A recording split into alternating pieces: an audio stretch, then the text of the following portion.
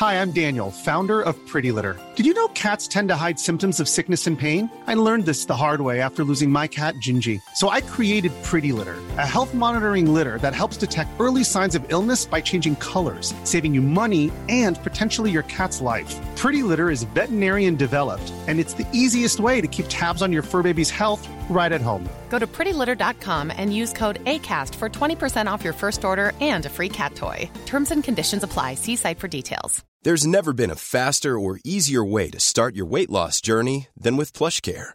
PlushCare accepts most insurance plans and gives you online access to board-certified physicians who can prescribe FDA-approved weight loss medications like Wegovy and Zepbound for those who qualify. Take charge of your health and speak with a board-certified physician about a weight loss plan that's right for you. Get started today at plushcare.com/weight loss. That's plushcare.com/weight loss. plushcare.com/weight loss. Hey, it's Ryan Reynolds, and I'm here with Keith, co-star of my upcoming film, If, only in theaters May 17th. Do you want to tell people the big news? All right, I'll do it. Sign up now and you'll get unlimited for $15 a month and 6 months of Paramount Plus Essential Plan on us. MintMobile.com/switch. Upfront payment of $45 equivalent to $15 per month. Unlimited over 40 gigabytes per month. Face lower speeds. Videos at 480p. Active Mint customers by 531.24 get 6 months of Paramount Plus Essential Plan. Auto renews after 6 months. Offer ends May 31st, 2024. Separate Paramount Plus registration required. Terms and conditions apply if rated PG.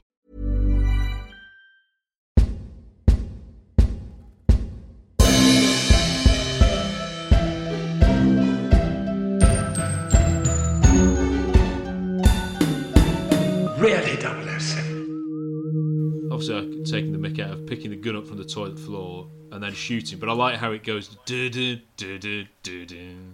that. I mean, it's so Bond. Oh yeah. You could say that's arguably too Bond on the nose, isn't it? But yeah.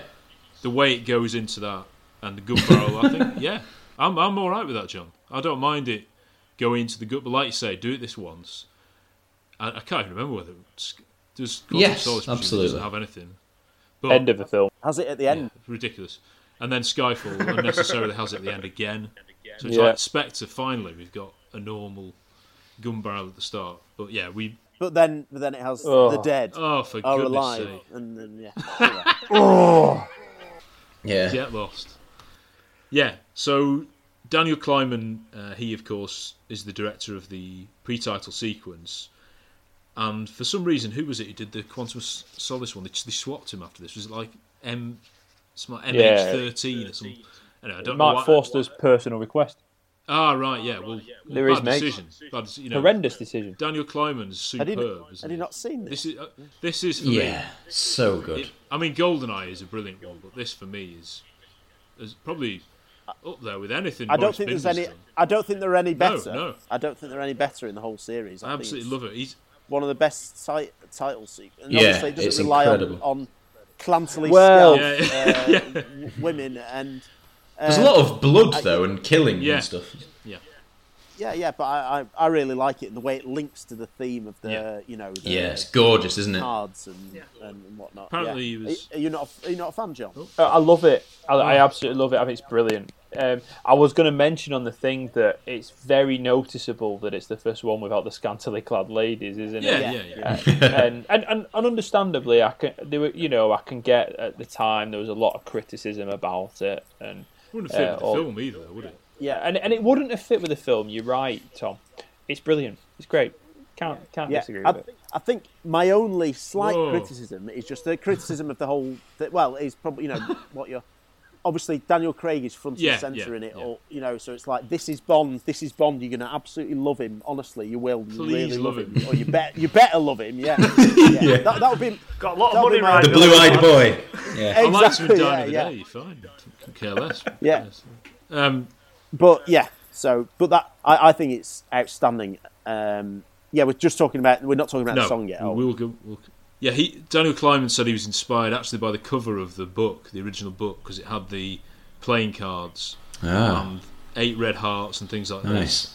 And he thought it could represent the love story as well. You've got and the lovely touch when the Queen of Hearts becomes Vesper's face, very crisp. Yeah. Very old school. Yeah, I'm pretty sure it'll be timeless, won't it? This pre-title sequence, because we've looked at old ones and thought, there's something's a bit awry there, but this, I'm pretty certain, will be timeless. It's a classic.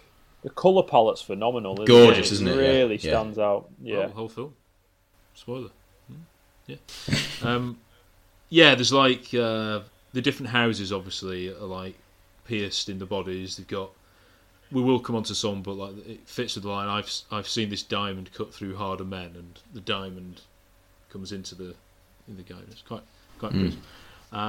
They've got men breaking into pieces when they're attacked, and that's quite crisp. The 7 of Hearts becomes 007 babishly. Yeah, I don't like that. There's only one. There's like a bit where it becomes like a computer typing. James Bond status confirmed. Yeah. That's a bit. Yeah. Probably didn't need that bit, but it wasn't. This is the first one of all of them, wasn't it? That it ends on focusing on Craig's baby blue eyes. Yeah, a new genre trope, perhaps for the. Only because the previous Bonds didn't have those, I think. I think true, when they cast him, they went, "Have you seen his eyes? We've got to." When you're thinking of it from a visual standpoint and how you're going to mount the hero, it's like, right, he's got these piercing blue eyes. Yeah. We've got to utilise that as much as we can. Yeah, I agree with everything you guys have said. I think the title sequence is just so well executed, and it's just palette is great. The way that they use the cards, even though we won't get there for another hour and 15 minutes. That's pretty admirable. Yeah, it's just really well executed, and I think I assume we're going to come on to the song, but the song really helps as well. I think it's a perfect melding of the song with the images. Absolutely. You can talk about the song, and it's fine. Just a few things to say before we open the discussion. It's actually the last time the composer David Arnold, or any composer on the series, co-wrote the song. He had any involvement in the song, and we've said this a few times. We do like it when, because the composer's written the song, you can use that theme throughout the film and modify the theme, used more romantically. This is like a proper guitar-led song. It's so versatile. It's also the first time since Octopussy that the title hasn't been the title of the film. Yeah. First male performer since The Living Daylights. Yeah, I thought that, yeah. Again, a bit like when they were deciding who was going to be Bond, when they were deciding who should sing it. From the sublime to the ridiculous, apparently, those who were up for it, from Tina Turner, babishly again, to Tony Christie.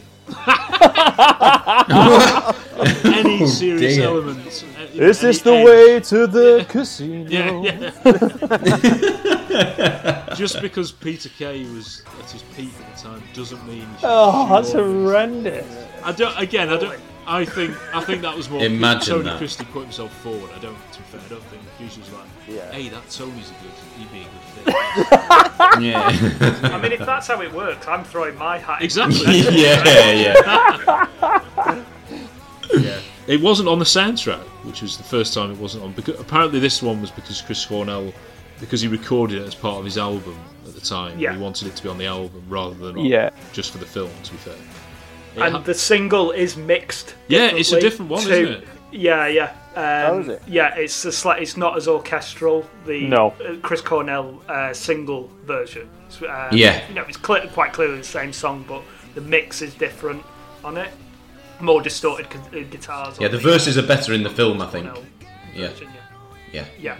That's my observation of the song. Firstly, I will say that I absolutely love it. It's in my top 5. It's in my top 5 Bond songs. But what I will say is that I think this is predominantly a Chris Cornell song. Yeah. As opposed to a co-write. I would say that whilst it's credited like that, it does not surprise me that Chris Cornell put it on an album and took off the strings and put it more guitar heavy. Because the only bit of David Arnold I hear in it is the strings, to be honest. I would say that I could hear this song on a Chris Cornell album and not think, oh, that's a Bond song, if it was his own thing. Yeah. But David Arnold makes it look very much like that. The strength of this song for me are the lyrics. Which is Chris Cornell.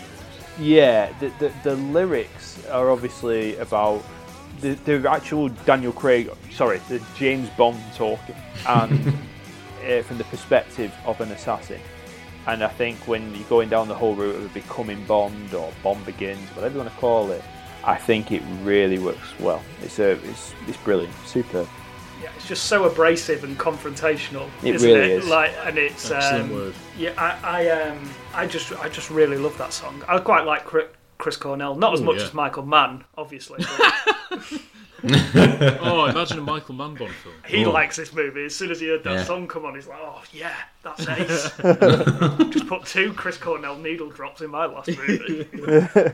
He's got a great voice, though. It's a cracking voice. It's great, yeah. And I think he said it. It is like he wanted it to be a bit more like Live and Let Die, a bit more up tempo, because not. I mean, all of them now they're just sort of like warbling, aren't they? And Sam Smith and Adele and Billie Eilish. I mean, there's no oomph to them, are there? No offense. Yeah. I know you like Skyfall, John, but you know what I mean. In terms of I totally get it.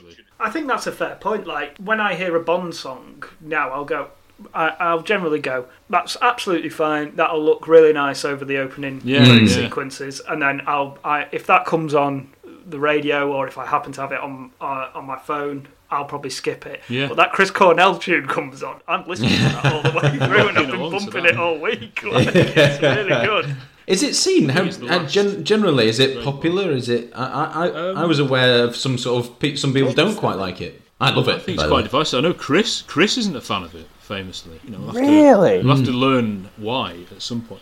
He'll probably be screaming now, saying, "No, I love it." But I think he did say he wasn't a fan. I have quite a few friends who like casual Bond fans, and this is by far and away their favourite song of the Bond. Good. Oh, amazing! Ian Astley thinks that this is by far the best song in the whole of the Bond series. He's like, this is class. Wow! But it fits the genre that we like as well. It's very guitar laden music. So, but yeah, is it? Sorry to go back to the actual talk of there being a credit sequence. It's interesting that they decided to keep a credit sequence, isn't it? If they were doing away with lots of things. Yeah, that's true, yeah. A credit sequence seems like a thing that they wouldn't have put in. I think credit where credit's due. They did see the value of it. Yeah. I mean, it's quintessential Bond, though, isn't it? You've got to have the opening credit sequence. I think I have always bemoaned the fact that so many movies don't have opening credit sequences. Yeah. Now. They just start, and then you're supposed to sit through the credit sequence at the end. I like to be introduced into the world of the film. Yes. Bond has always done that so magnificently that I wish more films would do that. To be honest, not in the same way, obviously, but I like to know who shot the movie as I go in case I haven't looked it up on IMDb before I sit down to watch it. Yeah, you don't want to be on your phone in the film, do you? Like, oh, hang on, exactly. I'd quite like to know who did this bit. Yeah, I agree. Can you remember when when it first came out, it was, back in those days, it wasn't like, it'll just appear on YouTube and it'll all be shared on Twitter or whatever. It was like, radio premiere, and it was like a big event. I can't remember, I think I listened to it in the car, because that was like the only radio, obviously, I had at the time. And it was, again, like, how good is this? Of course, that's the... Yeah. I don't think this version of it's available, the orchestral, as you say. I don't think you can get it. It's only the sort of the album version and then the film version with the rock song on the single. So there's like 3 versions of it apparently. Chris Cornell, quality guy. I mean, I love his album with Timbaland, but again, that's another bit like Die of the Day, absolutely slated. But it's not very John. It's not very Chris Cornell. It's going a different genre. But I'm an absolute sucker for mixing genres. So mixing R&B with rock to me is brilliant. But anyway. Did you like that Justin Timberlake country album then? Well, some of it. Yeah. I like the more. Well, I love country, but I prefer the R&B ones on the album. But anyway, yes, I know what you mean. The guy who did the video, has anyone seen the actual video to it? Not the title sequence. I can't really remember it. Long time. No, I don't think I've seen it. Or can't remember. The guy who directed it, Michael Hausman, apparently. He did 2 of my favourite Madonna videos, You'll See and Take a Bow, which again, absolutely massive in the 90s, but no one mentions ever again. Madonna's biggest hit in America. Absolutely nothing. I can't even recall that song. No, it's Babyface co-wrote it. It's R&B. So I'll put it on. Now I know exactly what you're talking about. I'll whack it on in the background. It'll be playing now in the background. Good video. The video's actually at a bullfight. Anyway, he also did Hazard by Richard Marx, Jesus Walks by Kanye, and Sexy Back by Justin. So good CV. No, I was just going to say my thoughts on the song. I think I absolutely love it. I think it's brilliant, and I really like the fact that it's like fast paced. yeah, lyrics are brilliant. The way it works with the title sequence, and also I can see what you're saying about it being more of a Chris Cornell song, but at least it does mean that we get a lot of the theme during the film, which I just absolutely love. True. And the music's really good to this film. And I think it was, quite... They obviously... I don't want to discuss the song Die Another Day right now, because, that'll take forever. But they'd obviously... They'd obviously... And I think they've made this mistake to a lesser extent since. But, they got such a big star to do it that they couldn't be like, right, you're going to be writing with David Arnold. You can't say that to Madonna. And then, so with Madonna, you've got to give her free rein, really, and then that's what happens. So they kind of strip that back a bit, and Chris Cornell is particularly in the UK, a far smaller name than Madonna, and I think the whole thing works better. Weirdly, even though you are right, he's obviously much bigger because of Audioslave, Soundgarden, much bigger in America than here. The song was apparently it was number 79 in America, but it was pretty big in Europe, really big in Europe. It was number 7 here, so quite not bad actually, considering people. If it was released as Soundgarden or Audioslave, it might have been more famous. But I mean, we didn't really know Chris Cornell as a solo artist then, so it's quite a big hit across Europe. Yeah, I know you mentioned how there were children playing in the aisles for the second half of the film, but I can only think if this song came out when we were children, you'd be having play fights and all sorts to it. It's so there's such a good pace to it. You'd be singing it on the playground and thinking that you were James Bond and you're an action hero, especially after seeing this pre-title sequence. I think it celebrates everything that's good about Bond, and it's like an action song, isn't it? That's so exciting to listen to. It's perfect. It's quite different from other Bond songs as well, isn't it? It's not really got a repetitive tagline that you can sing along, so it's not going, oh, the living daylight. It's not got anything like that about it. But yeah, it's just so fantastic in its own way. Yeah. Yeah. It's like You Know My Name is just at the end of the chorus. It's got the whole build up and all the, Kill you. That's probably the most Bond chord bit of it, isn't it? Sorry, it's just really sad. No, it's brilliant. But it does sound very Bond. Oh, my version of it just then. No. Hi, I'm Rob. I'm Simon. And I'm James. We want to talk about those movies. Those supposedly bad movies. Those movies that bombed. To see if they weren't that bad after all, join us every other Tuesday on the For Your Reconsideration podcast, part of the Pod Dojo podcast network. You can catch us on iTunes, Spotify, and all your usual podcast apps.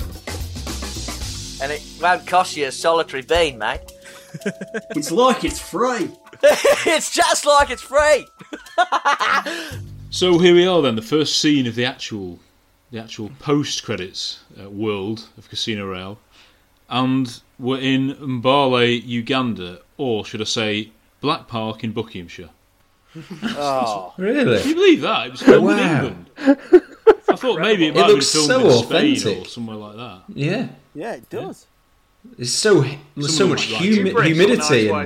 Yes. Yeah. Do do do do do do. Oh, yeah, no, I'm going to continue to be very positive. I really like this scene. Absolutely, I'm a bit gutted I've heard that, because I really like the setting. It's, scenes in rain are always brilliant in films. Maybe apart from Four Weddings and a Funeral, but...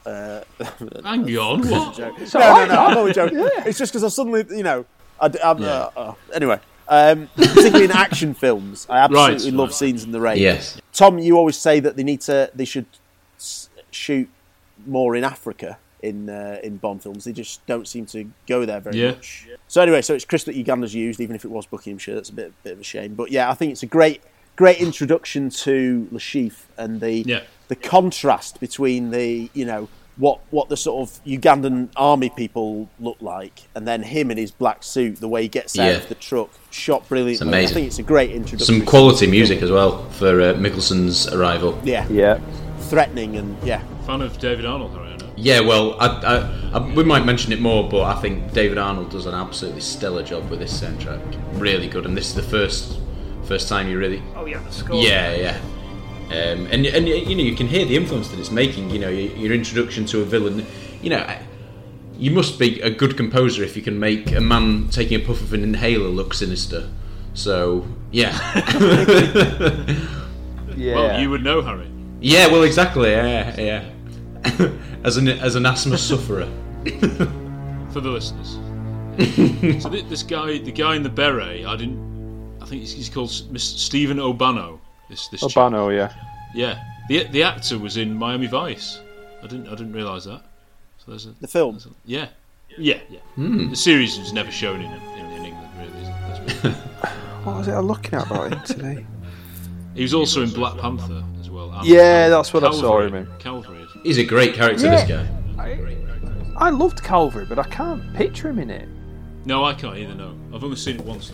Anyway, yeah, he's Isaac D. Bancole, and yeah, so we get an introduction, of course, to the boy giving him the money for the machine and all that, because he's obviously fetched him the drink, which is quite crisp, and it gets you involved in the scene. And the sort of, even like we say, it's not authentic, but it makes it feel authentic. Yeah, so the bit of a complication with this is, like I say, even though they got the rights to the novel, they hadn't got the rights to name Spectre. So this sort of references to, you know, my organisation, they would have said Spectre, I think, unless they wanted to like reveal it only at the end. But I don't think that harms it at all. I think it's good. It keeps up the mystery. Yes, yeah. And even though we criticise Spectre, of course, for retconning it so that Silver was involved in all this all along, I think apart from Silver, it would have been fine to sort of say Blofeld was in charge of all this. Because I'd buy that. I think all this is clearly, and we'll come on to it as it goes along, because we find out that Schiffer isn't the main. There's definitely a sense that stuff's filtering up. Yeah. Sorry, I was just saying there's definitely a sense that from this film, stuff is filtering up towards something bigger. Yeah. Yeah, I mean, I never think that Le Chiffre is ever portrayed as a number one boss of an organisation. For example, you wouldn't be travelling to Uganda. You know, that's a job that the middleman likes to travel in quantum. Well, unfortunately, that's one of the slight criticisms I have of this film. There's that one scene, but anyway, but the still thing, and I think you get that he's just a banker, he's a financer for these terrorists, which is the same in the novel, apart from it's for Schmersh. Yeah. It's great. It's brilliant. I love that line about, do you believe in God? Yeah. No, I believe in a... What is it he says again? Reasonable rate of return. Reasonable rate of return. Yeah. It's great. Brilliant line. Yeah. Haggis. And do you guys all rate Mads Mikkelsen in this role? Absolutely. Yeah. Brilliant. He's one of my favourites. Yeah, for sure. he's really good. He's so good. He's got real presence. He almost doesn't have to say anything, and he's sort of oozing what you can sort of see what he might be thinking, and there's mystery behind him. But I don't know. I think he's superbly cast. Yeah, he is. Yeah. Yeah, and I think as well, I like the inhaler as a touch in terms of it's almost a plot device because they need somewhere to put the bug later on, don't they?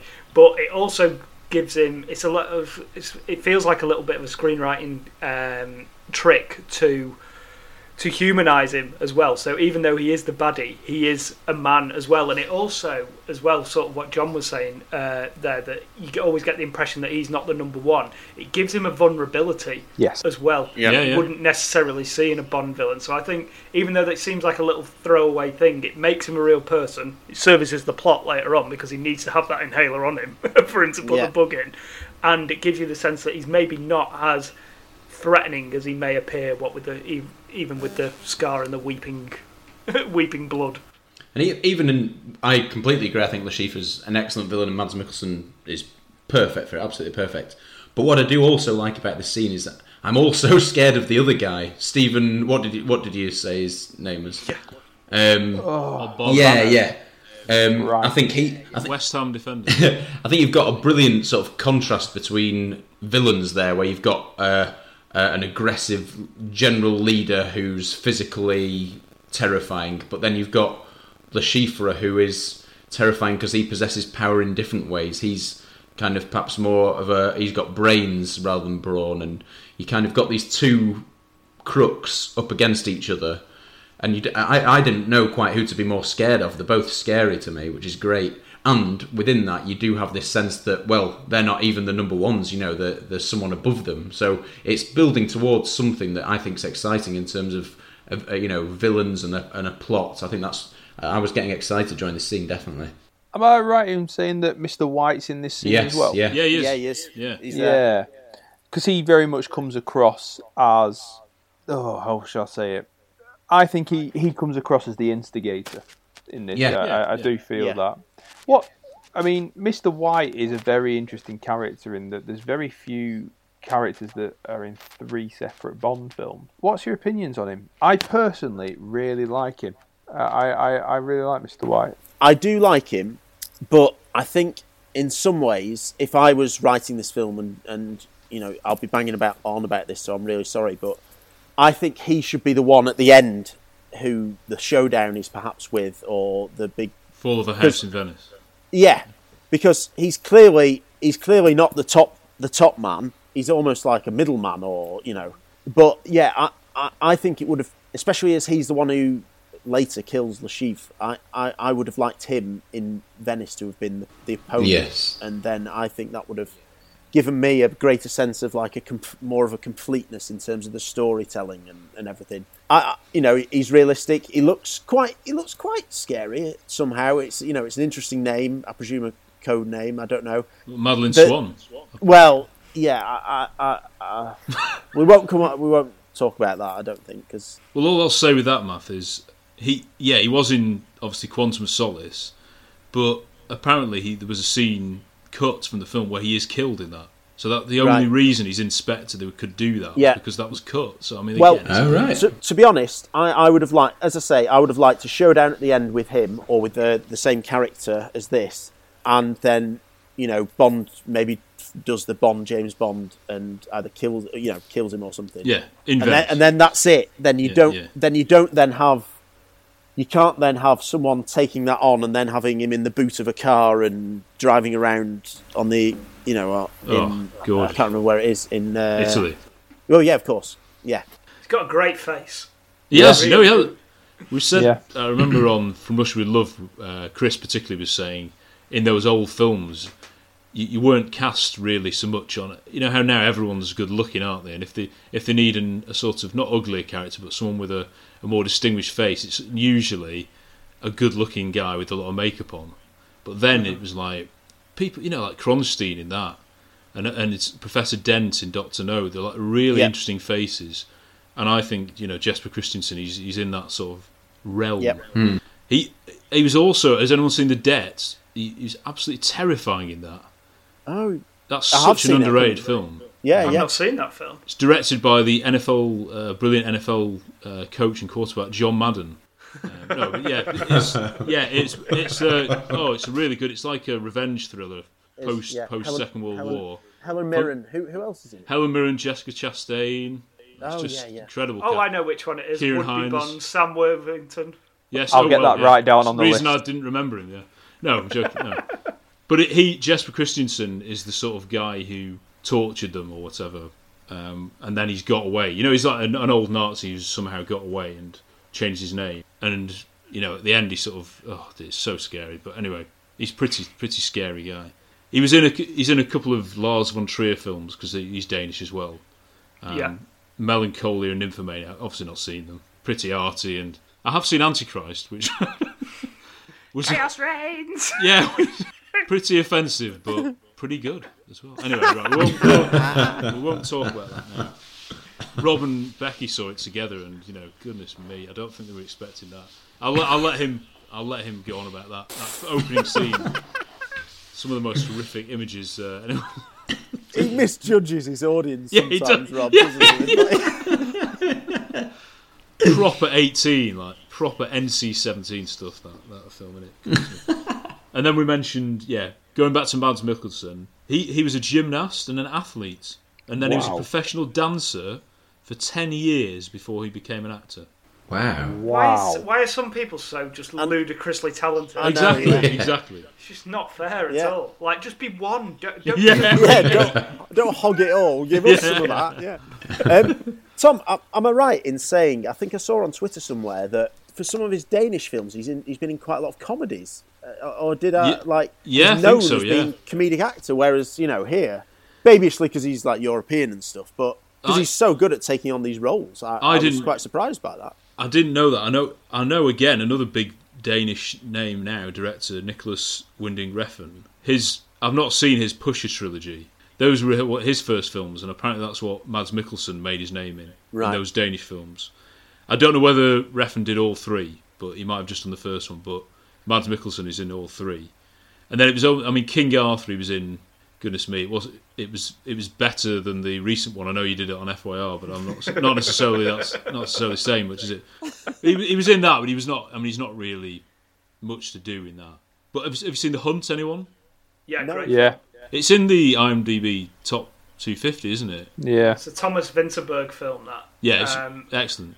He's fantastic in that. And that's the thing, in Hollywood, he gets drafted in as a villain or a sidekick or a henchman or what have you. But when he's working in Europe, he's like a real sought-after thespian. Oh, and he's doing another film with that's coming out, it may come out, with Thomas Vinterberg, where he plays an alcoholic as well, and he's getting raves for that, so he's an incredible actor. And funnily enough, I've actually just started the series Hannibal. It's so good. Actor.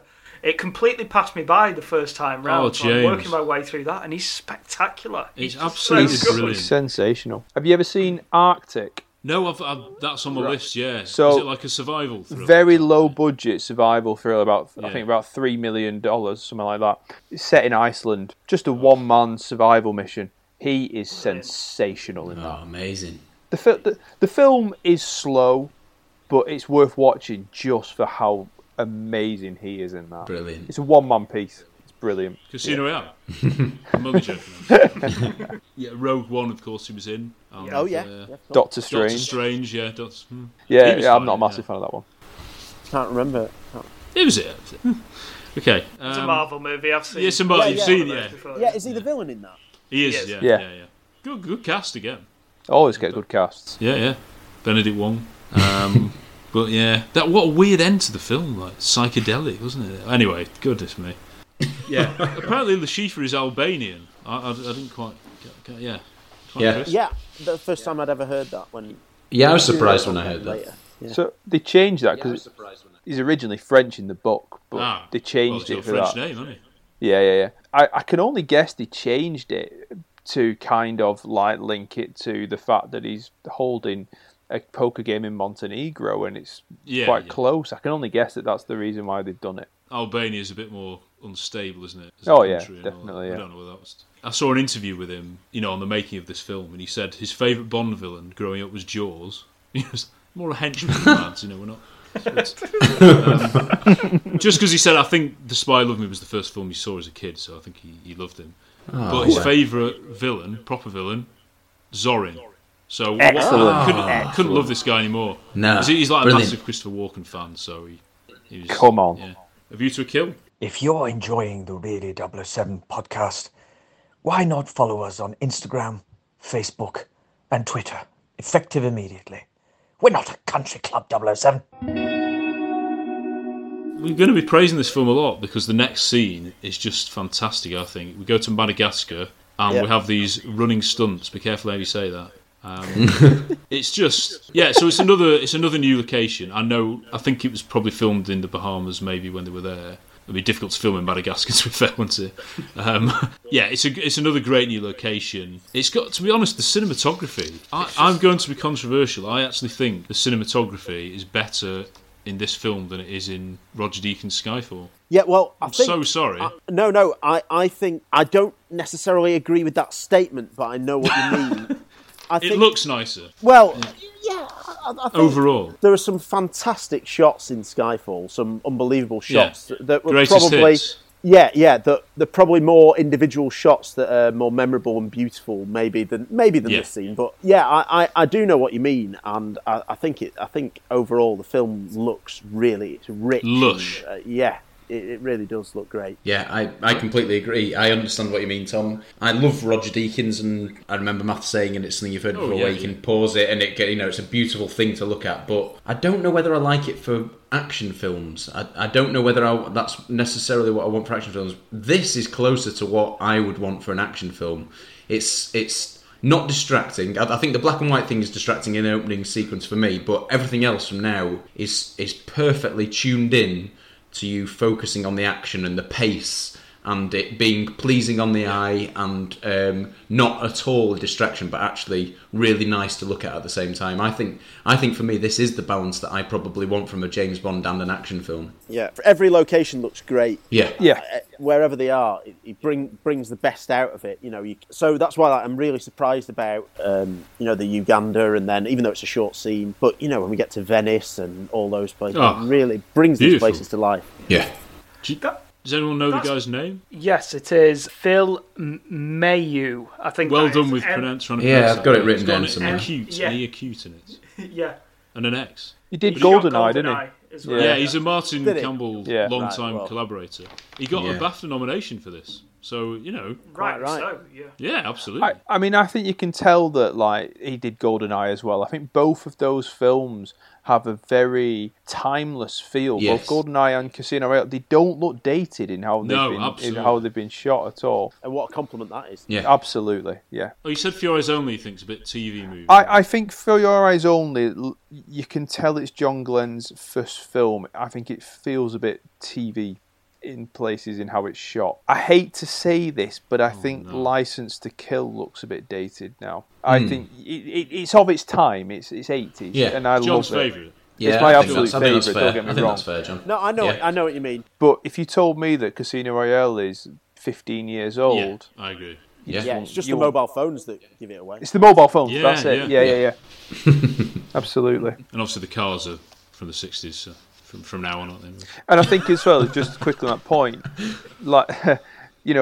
to compliment Phil Mayu again, there is 6 years between License to Kill and GoldenEye, and you would not say that by looking at either of those films. Yeah. GoldenEye looks far more recent than License to Kill does. Yeah. It's sharp, isn't it? The editor, Stuart Baird. Oh yeah. Now listen to this. Okay, he's pretty old now, but he's done some incredible films edited. Nominated for Superman, Gorillas in the Mist with Michael Apted, and long-time collaborator with Richard Donner. So all the Richard Donner, Lethal Weapon, all those.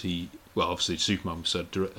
He returned for Skyfall as well to edit that, but he directed 3 films in the mid-90s. Early 2000s now. Star Trek Nemesis, I've not seen that. US Marshals and Executive Decision. Now, both of those James are ripe for FYR. Yeah. Some of the best. US Marshals, is that... Wesley Snipes. I love Tommy Lee Jones. I love Tommy Lee Jones, yeah. So... Yeah, I mean, it'd get a pass from me on that basis alone. It's not as good as The Fugitive. No, but what is... Yeah. Well, and Executive Decision is just the most hilarious thing ever. It's because, brilliant. Steven Seagal thought he was the lead. Yeah, it's gonna be on It's got to be on FYR. There's no way. Rob will. Oh, it is such a good film. I love Executive Decision. Yeah. I remember Seagal's visibly upset, podgy face when Kurt Russell shuts the hatch of the plane on him. Because he got joint billing, didn't he? Yeah. Because that was contractual or something, and then he assumed that he was going to be like the main character in it or something. Oh no, you die halfway through. Yeah. Spoilers for Executive Decision. I vividly remember, it must have been about 7 or 8 years ago, I was just texting you guys saying, I'm just looking for some action films. What do you recommend? All 3 of you replied, Executive Decision. You got Halle Berry. Goodness me. Oh, I bought it straight out. Yeah. And me and my brother, me and Richard sat down that Saturday night, and he was just obsessed. I mean, he was just obsessed with David Suchet as a bad guy. Yes. Where's the Passenger Manifest? Quality film. Kurt Russell in a tux. Kurt Russell. Goodness me. Who's he? 007? Another FYR alumni. Yeah, he says that, doesn't he? Kurt Russell, yeah. I mean, who doesn't? No. No. We like to big up these people, but yeah. Just going back to the plot, I forgot to mention something. It's quite complicated again, for, like betting shares on Skyfleet stock. I did understand it eventually. I got that. I got that. Isn't it? Yeah. About there's that little scene, isn't there, in London, sort of little, with some guy, some banker guy. Is he? I mean, it's very, very realistic. It's I mean, it's basically The Big Short, isn't it? No, it is. It is. It's betting against something that's a guarantee and making a heck of a lot of money out of it. Billions as well, the TV series. Yeah, exactly. Yeah. They invoke 9/11. They do. At one point, saying that when 9/11 happened, Billions does. So does Casino Royale. Yeah. It's, M says when the planes hit the World Trade Center, somebody made a lot of money that following day. Yeah. And this is that's basically what Mads Mikkelsen's plan is. I always thought I found it quite funny watching it this time that the plane, the company where this plane prototype is called Skyfleet, is it? Skyfleet, yeah. Thinking ahead. Did you say Skyfleet? Very good. I hadn't thought that. Very enjoyable. Yeah. I hadn't thought that far ahead on that stage. This sequence, this parkour sequence, which dates it a little bit because parkour was all the rage in the office. It was, everybody loved parkour. Yeah. But this is just absolutely top level popcorn filmmaking. Yeah, definitely. It's so good. It's so slick. It's so vast as well. Yeah. The helicopter shots when they're fighting up on the crane. The stunt work is just incredible. It's so good. Like, it's just such... And it completely holds up because it's 95% practical as well. So it doesn't age. It's always going to look that good. It's always going to be that kinetic. It's always going to be that energetic. And it's just fantastic. And again, I'm just absolutely loving this movie at this point. It's so good. Me too. Yeah, you mentioned the vastness of it. And I completely agree, James, that I love the geography of action sequences. I love how this sequence starts. I love where it starts at where there's this crowd gathering around is it a cobra versus like a meerkat, and I think there's that great intensity where they're spying on each other, and they've got the fingers on ears and stuff like that. It's all very close, but then where it goes from there, the chase takes them through some amazing places, and onto vehicles, onto cranes. And like you said, that word, the vastness of it is amazing, and then you also get to the point where you're getting aerial shots of it. It builds and builds brilliantly. And although I agree that maybe parkour is a bit dated, I think it's still amazing to see. It's really amazing to watch. Yeah. I mean, this is Bond at its finest. This is what Bond does well. Bond should be the trendsetter. So it goes and gets the founder of Free Run to play the villain, and that's what it should do. And I look at this and I think, we are taking something of this era. I mean, you look back over the films and we look at it now and we think that looks naff, but when Roger Moore gets on that jet ski on Spy and Love Me, those portable jet skis weren't heard of at that time, and it was a trend-setting thing. This is the same concept. We are taking something and we are setting it and saying, this is what we are. This film is brilliant at this. It's a superb scene. It reminds me of the video game Crash Bandicoot at times, because it's all platform jumping, and it is all platform jumping, and you ain't. If you miss this bit, you're going to fall and die, and you haven't got that mask to help you, like you do on Crash Bandicoot. It's a great action scene. It really is, and I think big credit goes to Martin Campbell for that, and how it looks, and you feel the geography of the scene, you know where everyone is and who needs to get where. It's a basic chase if you think about it. It's just one man chasing another, which is really good, and I like the contrasting styles between what's the villain called actually? Mulaka. He's amazing, like you say, John. He's the founder of the. Well, so the founder. So he's the guy who did, this. So his style, the smoothness of some of his movements, and amazing compared to Bond being, much. Yeah, that works so well. Yeah, it's brilliant. Improvising, basically, just doing what he can to get after him. Yeah, I think it's terrific. I'm not a massive fan of catching the gun and then back in. Oh, I love that. I thought it was amazing. I think it just, I don't know, it just jars with me a little bit. But yeah, I mean, if James likes it. No, I just thought it was a nice comedy beat in there because what I like about this film is that, because I sort of share some of the criticisms that you guys have of the later Daniel Craig ones, but I think they sort of get the balance kind of right in this one between grittiness and fun escapism stuff. So they're fighting up on a crane that's like 50 feet off the ground. He throws a gun at him, he catches it and throws it straight back at him. It's just it's proper Hollywood. Picture Brosnan doing it as well. Just enjoyable. Well, yeah. The thing I absolutely love this sequence and I admire it so much and I find it so thrilling. This is the first time you see, and that's what I think Craig does a lot, certainly in this film, where he will not move his face during action. He keeps a straight face and he keeps his mouth closed for everything. There's absolutely no sense of him being exasperated facially, even though he's doing these amazing things. Like, there's a point where he does like a roly-poly and then the camera cuts straight to his face and he's just got his mouth closed, like he's not doing any breathing or anything. It looks like he's got a similar kind of, when he's doing action, he's got a similar stare as a raptor. Like, you know, Raptor in the Jurassic Park films that have that. No, it's like a dead stare but with the mouth closed. It's quite strange. But I seem to notice it a lot in this version that he doesn't. There's no huffing and puffing. There's certainly no like Pierce Brosnan yelling like there's no like of Roger Moore. When Daniel Craig does action, he doesn't open his mouth or let out any sounds, or there's no exasperation at all, which I think I don't like about Daniel Craig's action performances. But I only mention that because I think it happens quite a lot in this film for me. But this is superb action, absolutely no doubt about it.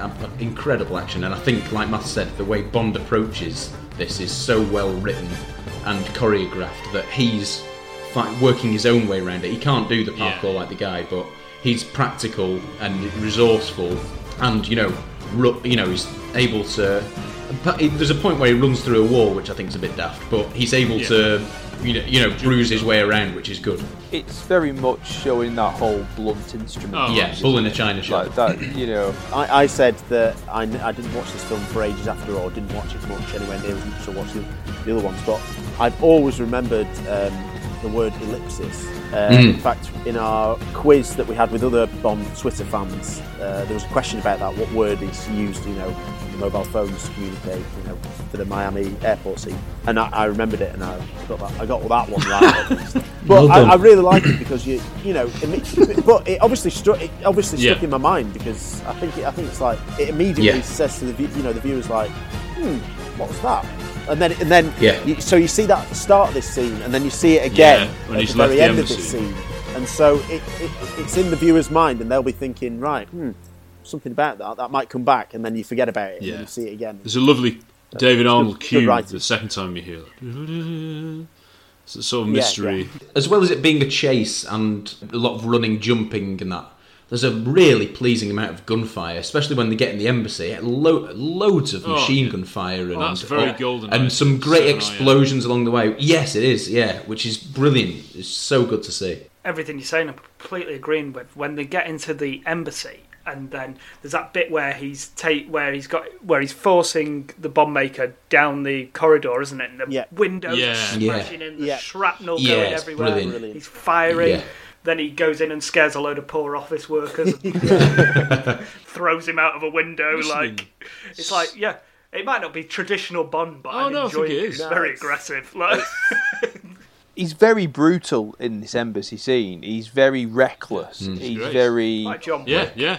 But he is.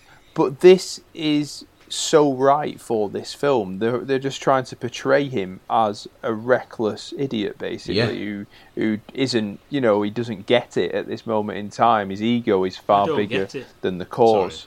No, it's all right, and I think it really works well in this scene. Again, it's building the character up. Yeah, I like just before that all starts, even with the whole "stop touching your ear," all this so spy, so classic. I can picture Dalton doing that really well. But no, Daniel Craig, from at the moment, he's doing well in my book. Yeah.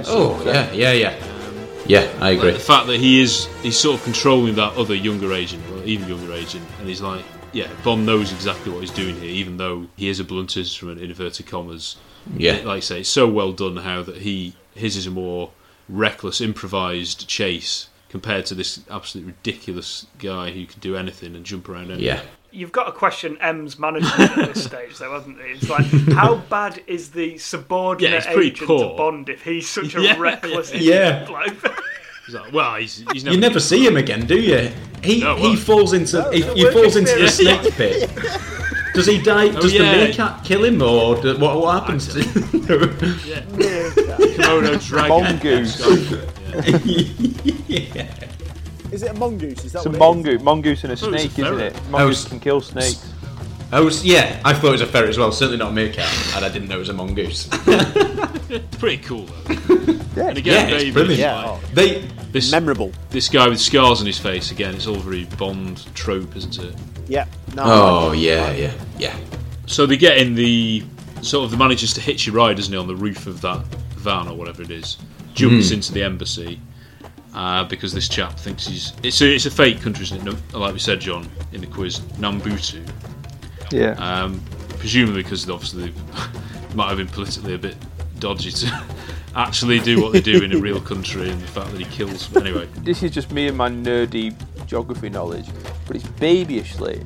There's the country Vanuatu, the island in the Pacific Island.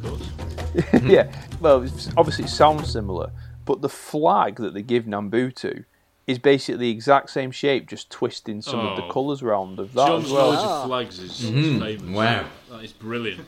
Yeah, it's just ridiculous. If I was like part of the it's if I was part of the Vanuatu tourism board, I'd be raging by this. Absolutely. We're putting that one down to purpose. Yeah, of course. Placeholder.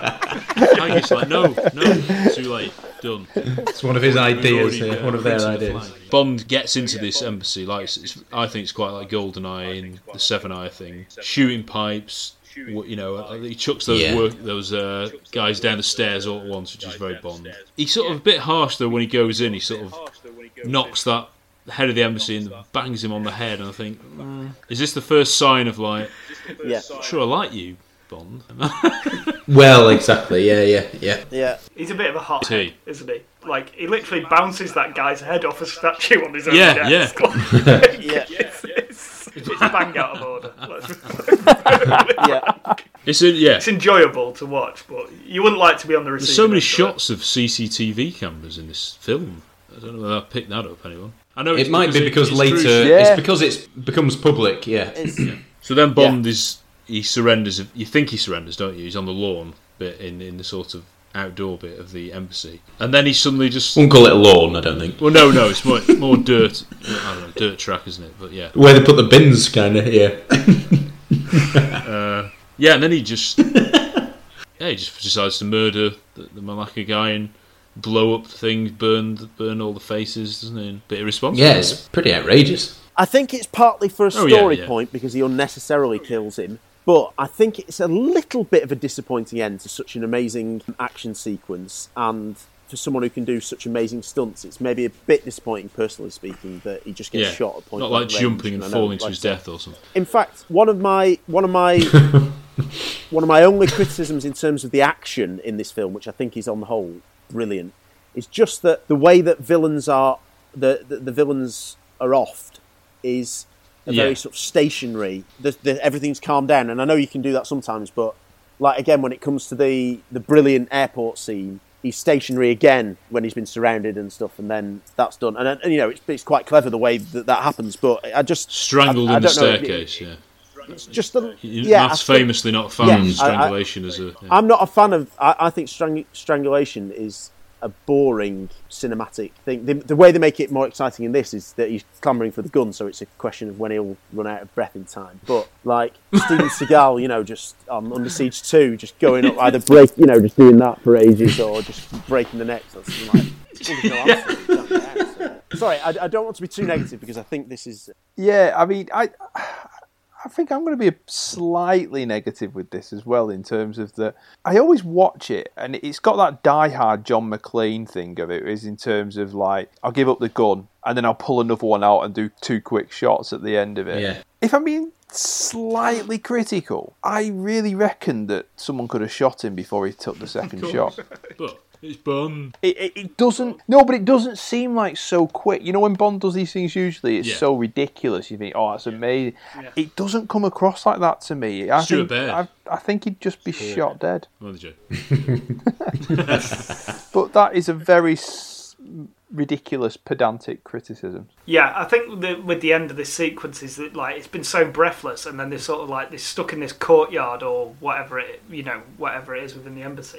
They've sort of written themselves into the corner, and the only way out really is some sort of that is diversion. Fair, and it's like, oh well, what do we do now? All right, well, you can just shoot him and blow something up and run for it. I think it's from quite a babyish thing, but the fact that you've been up these amazing cranes and everything, this incredible peril, and then he's just sort of shot at point blank range. But again, I know, like you say. Well, I know you've said there are a few more examples of that, and I agree with that. But I think for now, not knowing what's coming ahead, I'm happy with how that ends. I think it's a pretty decent twist, end to the whole sequence. Yeah. You think that's it? And there's a bit of surprise about it. Yeah. And the thing is, at this point, they're really setting Bond out as a mean guy in terms of when it comes to getting the job done, doesn't it? I mean, we've seen him drown a guy in a sink, shoot a fella in the head and not think twice about it, and then just execute someone inside an embassy. Yeah, he does seem more of an executioner than an agent. Well, I'm sure he kills far more people than anyone else does in this film. Like the baddies can't be anywhere near as bad as what Bond. I think Sorry, that's just and that is acknowledged. Yeah. That is acknowledged. There's a line that M says that she says to him, "Any thug can kill. I need you to take your ego out of the equation." So I think it is a purposeful thing, purposely dislikable in this film. And actually, I know this sounds really harsh, but Craig is best when he's trying to be dislikable. In terms of that, that's when I actually think he's the most effective. He's well cast for the story they're trying to tell, and the person and that's definitely the reason I came to with this one. In terms of the way the decisions in the story, this is a general theme on the film. I might not agree with them all and what they do, but they are done intentionally and they're executed well.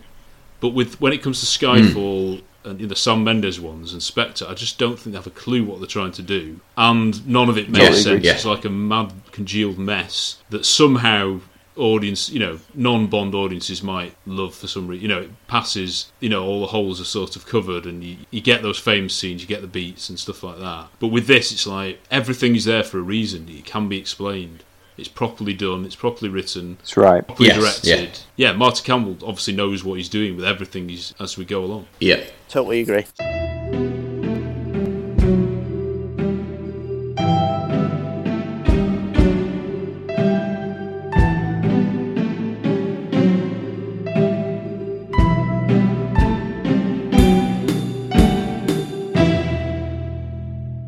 For the next scene, extremely Bond first shot of some babe coming out of the water in the sunset, a ladder up to a yacht, and of course it's Le Chiffre's girlfriend we later learn. Lovely David Arnold score as she's coming out of the water, well shot as we say, and then this weird poker game with like a middle-aged couple.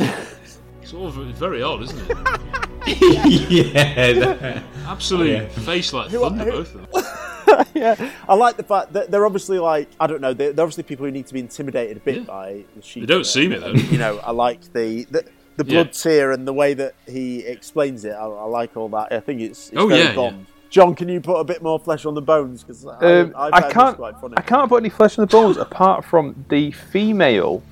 Is the actress who played the girl in You Only Live Twice, who seduces Bond at the beginning, and then the one about Peking Duck, who basically, you think we better? It's her. Yeah, that's incredible. It's her.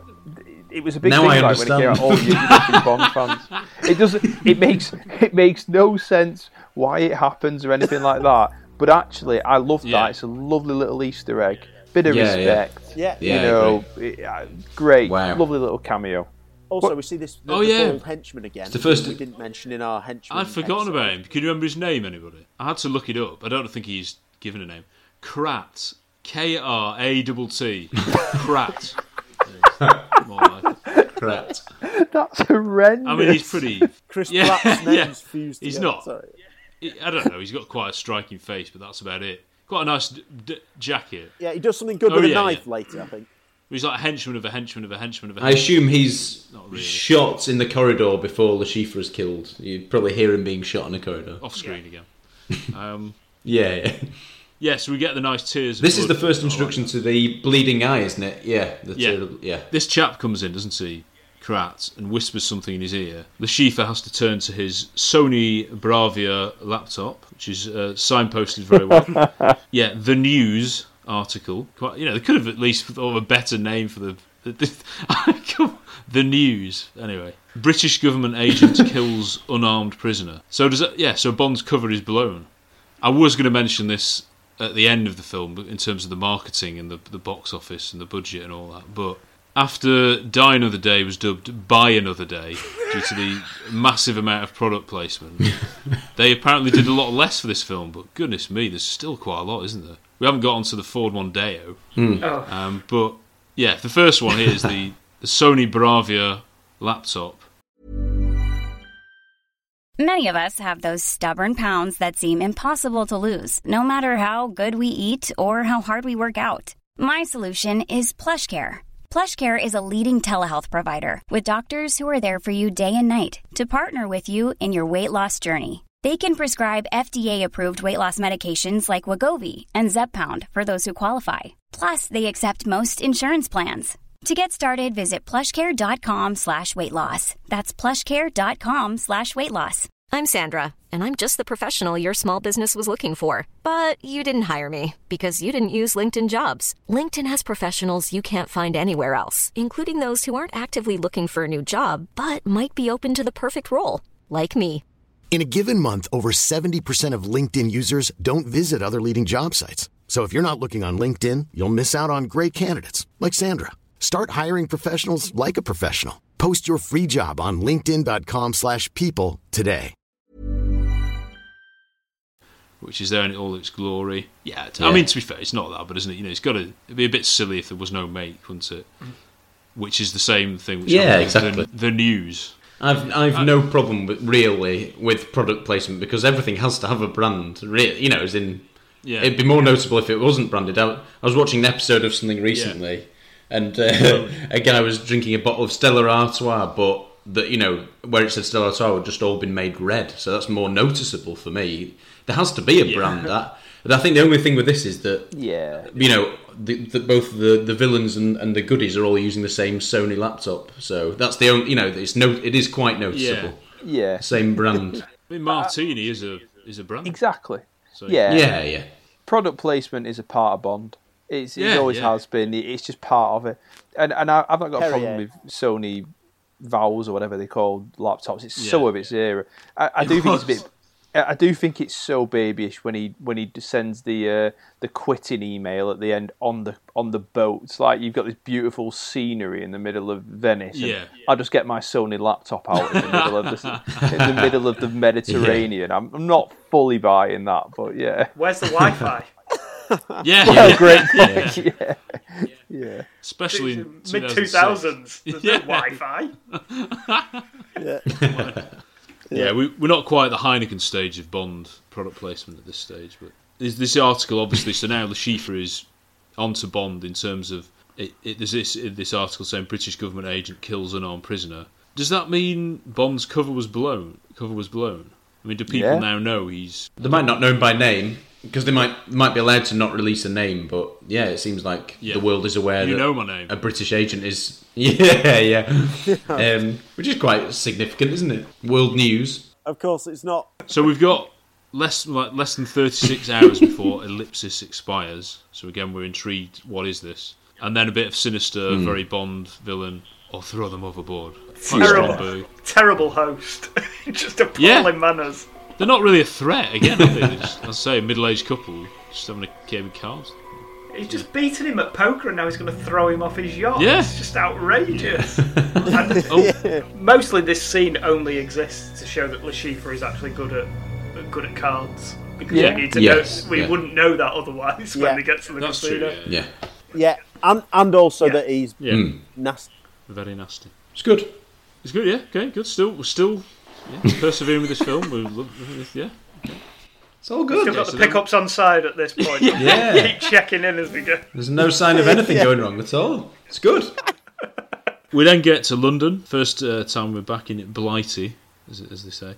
A classic shot of Westminster, which Mendes would become absolutely obsessed with. Aired my complaints about that. Anyway, a lovely crisp shot of M leaving the committee room with Villiers, Tobias Menzies. Yeah, he's one of those guys. He's like, what do I know him off? Isn't he? He's one of those. He's Prince Philip. Actors. Well, yeah. I mean, obviously I've not seen that. Yeah, he's Prince Philip now. Yeah, The Crown, isn't it? Did he used to be in Casualty? Yes, he did, Harry. Yeah, did we used to watch him? Yeah. Oh. He must have been quite young then. We did. Yeah. That's where I first recognised him from. But he's classed as Prince Philip in The Crown. He was a fairly... He was in Game of Thrones, but he wasn't a There's massive so many of those character. characters, though, aren't there? He was. You've got to try and remember Yeah. because I knew the actor. I remembered him. I think for some reason I always used to get him mixed up with, and it might. This guy might also be in Quantum of Solace. For some reason, and I don't think they look like. He reminded me of the guy, or I got mixed up between him and the guy who's young Sherlock Holmes. I don't know. I know what you mean. Is he in Quantum of Solace? Know, I'm sure they were both in the same thing. I don't think Villiers appears again, though, does he? Anyway. In the Bond films. Oh no, I don't think he does. I know he's like a sort of lapdog, isn't he, for M? Strange. Yeah. Villiers, he the name Villiers is a reference to James Villiers, I think, who played Bill Tanner in For Your Eyes Only, and apparently there's someone called Elmhurst Villiers in the novel. He was also in Outlander. I've only seen the film, but apparently he got a Golden Globe. Oh yeah. So yeah, he was in Rome and The Night Manager. Both very crisp. Yep. He plays a sarcastic doctor in Catastrophe. He's only in like 3 episodes, but he comes in and he's just really withering to Sharon Horgan, which is very enjoyable. Yeah, he's a good actor. I bet he read for Bond as well. You know, if you're saying that 200 people went on tape for it, I bet nearly every male actor, British actor who's in this and is of the right sort of age profile probably read for Bond. We don't like his Bond, but we'll give you this pathetic role as M's little gopher. Yeah. But he's quite right. You'll mainly be on the phone. Not an awful lot he could do. Perfect. Yeah. But yeah, let's cut to it. What an absolute foul mouth, potty mouth M we get here. It's disgusting. Isn't it? She is in a bit of a grump, isn't she? Arse covering prigs. Yeah. So go on, Harry. No, I was just going to say, aside from that, and I know we know that this is his first mission as Bond. We know all that, but it is slightly confusing. This is where where the lines all become a bit blurry, because here's where she says, I give him I give him his 00 status, and he celebrates by blowing up an embassy. I know that this is his first mission, and this is his first M that he develops a relationship with. But it is confusing that it's the same M from all the. However much you like it, and I know she's a brilliant M, it's all pretty confusing, and it gets even more confusing when he uses his car from Goldfinger in Skyfall. So, but like you've said, in this film they did kind of know what they were doing. But by the time they got to Skyfall, like I've said with this, they've had the affair. By the time it's getting to Skyfall, he's trying to rescue the marriage and trying to suck up and be the perfect husband again and making a mess of it. But here, it's just a little bit confusing. I don't know. I still don't know the answer to my own question. But should they have cut clean and got a new M? I don't know. I know you've said that as we go ahead, they should keep Ralph Fiennes, but I don't know. I do agree, Harry. It's a funny one. I mean, one of the reasons why I think they should keep Ralph Fiennes is that I don't think they should do a reboot. I think they should just carry on all the others were.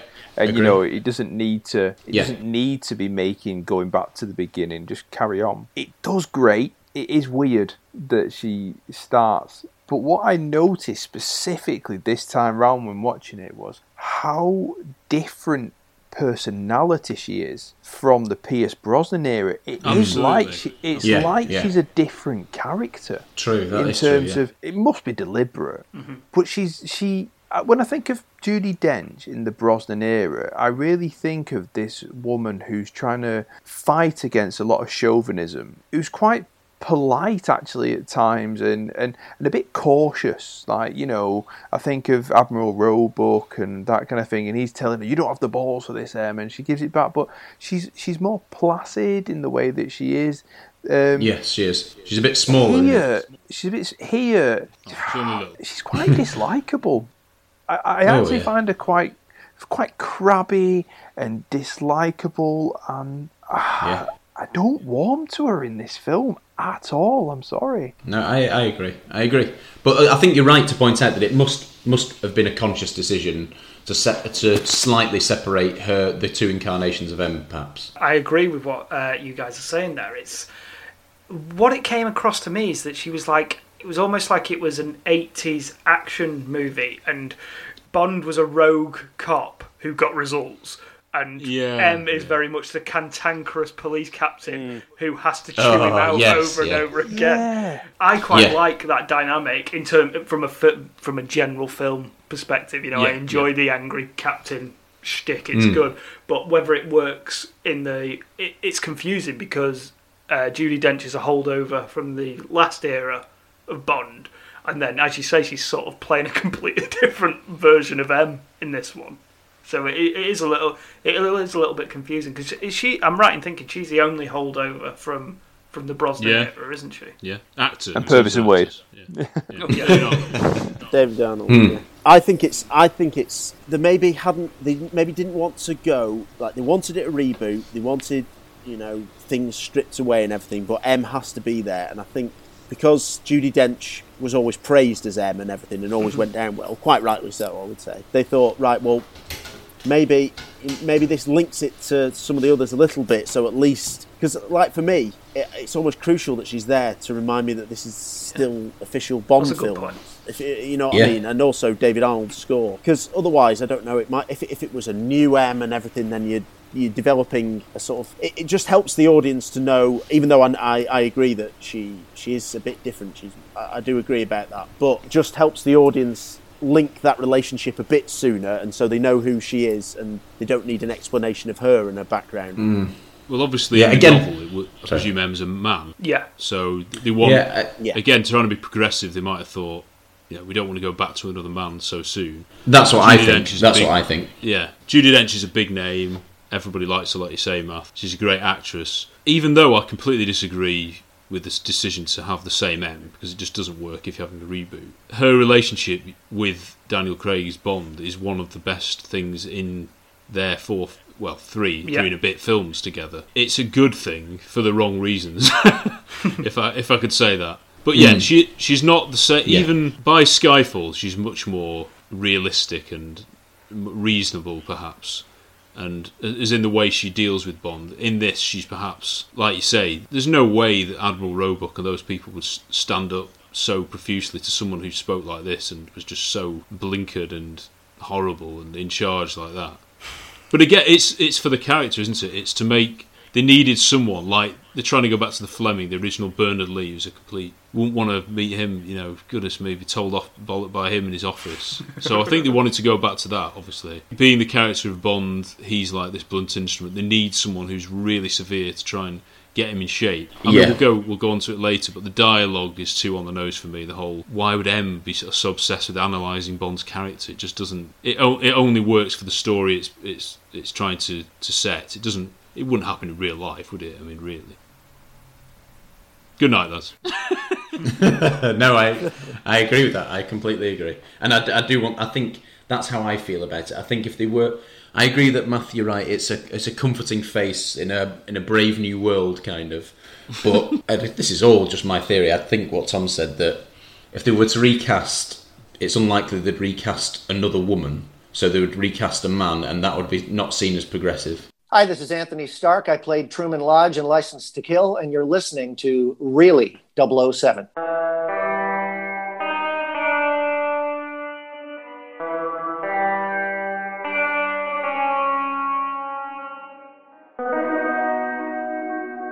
We come to a problematic scene. No, it isn't really, no. Not in that sense, but it is a little bit un-Bond, some might say. We get Bond breaking into M's apartment. So, I mean, it becomes a habit in the Craig era. Let's just say that from the outset. To start off, though, we get a lovely little David Arnold score. I've written down here a bit like the World Is Not Enough, with a similar scene actually, of course, when he meets M. But before he gets there, this is what I'm on about. He's on the computer, isn't he? And he's doing some crisp detective work, which I thought was quite Bond. Is he topless? Yeah. Why was he? Yeah. Was he top? Yeah. And why was he doing the detective work in her apartment? Was it because he needed her computer? Yeah. He's not topless. Oh no, he's not topless. That's later, Harry. That's later. Whilst that is quite Bond, he wasn't topless in this one. No. Is that with He's not flushed the toilet. It's disgraceful. Yeah. It is. He's done a top decker in M's bathroom. Left a plumber's bonus. I can see why you guys don't think this is very Bond. It's Bango. It's gritty though. It's gritty. A lot of that we've read between the lines. Why is he in the apartment, first of all? If anyone can explain. I'm thick, so. So my interpretation is that only her has the access levels of the people she's checking for. So that's why he's gone into it with it. You know, I'm one of the ones who I really don't like the fact he's broken into M's apartment, and you know, I've made that clear to you guys before. But but why do you think they chose to do this rather than breaking into her office? Because I thought I would have been happier personally with him breaking, you know, because I think it's still showing his sort of arrogance. I get that, and you know, like I'm going to get to the bottom of it, even if you know she's not going to tell me. I want to find out what's going on here. I would have much preferred it if he'd have broken into, you know, gone into the computer in her office or something like that. Is it some kind of way of showing that he's perhaps got further than any other agent, closer than any other agent to her? He's managed to sort of get behind and find out where she lives. Yeah, which is quite impressive. Yeah. And there'd be less security at her house, wouldn't there, than at MI6? And Yeah, but you're breaking into your boss's house. I mean, I think one thing I find with this film is that I think you see glimpses of James Bond's potential as an agent throughout it. You can tell that he's actually really good at the detective work, i.e. the scene, but it does have this edge, this dislikable edge throughout it. It's like, it's a rough edge, and to me, I just interpret it as another way of how he's supposed to grow into this more rounded character by the end. And I do actually think this film does that well. Yeah. But I think that it's actually, to me, the issue is that he breaks into M's apartment in Skyfall. I think that's the bigger issue for me, because whilst I don't like him breaking into the apartment here, I can kind of see where they're going with it. But the fact... He's Dirty Harry, isn't he? Like, he's basically a renegade cop within the MI6 infrastructure, isn't he? He's like, he doesn't play by the rules. That's what he's not respectable. He's not respectful at this stage of his career. He's not afraid to break the traffic laws. Exactly. Yeah, he will go 70 miles an hour. Absolutely, yeah. 70 miles an hour tops. Yeah. I like the detective work. He finds out that the message, ellipsis, was sent from the Ocean Club in Bahamas. Mm-hmm. So it's a nice little A to B, isn't it? Detective work. Yeah. And then M comes in with the shopping and various things. Does anyone want to do an impression? Can you remember her first line when she comes in? I know when he says, I didn't realise that M stood for... Oh, no. She sounds... I don't understand that joke, but no. It's a good line. It's funny, I think it's a really good joke. What does it mean? What does it mean? So he goes, I always thought M was a randomly assigned letter, doesn't he? And then he's about to say what her name actually is, and she basically says if he reveals that, she'll shoot him. I enjoyed it. It's a nice little it is good, but presumably it's reveal that to the audience who are watching, because she now knows that he knows and she knows what it is. So sorry, he's managed. It's back to the detective thing. He's managed to figure out what her real name is, and he shouldn't know that. And then there's obviously a continuity error, because then I think it's Spectre, there's a scene, but basically it's revealed that her name's Olivia Mansfield. Oh yeah. So they obviously just. But unless he's saying that M is from Mansfield, possibly. Yeah, possibly. Fair enough. Yeah, it's fine. Yeah, the other continuity it thing seems though is unlikely that Spectre would have continuity errors. Yeah, but and also in Skyfall, he's an old dog that doesn't really know how to use technology, and he's behind the times. He's behind Q. He doesn't know how to hack and things like that. Oh yes, he does. Does. He's an expert. He's hacked into the boss's laptop. Yeah, but Harry, that is a good point. Actually, he's like a dinosaur by Spectre. Yeah. He's lost knowledge by Skyfall. But you've got to remember, lads, that this is the series that is delaying its production because the product placement is 2 years out of date. So so come on. Yeah. Dear me, reshoot behind using the wrong kind of iPhone. Right. Yeah, well, I'd written down she's swearing obviously again. You've got a bloody cheek, something like that. It's a bit worse than that. Break it into. You're hard.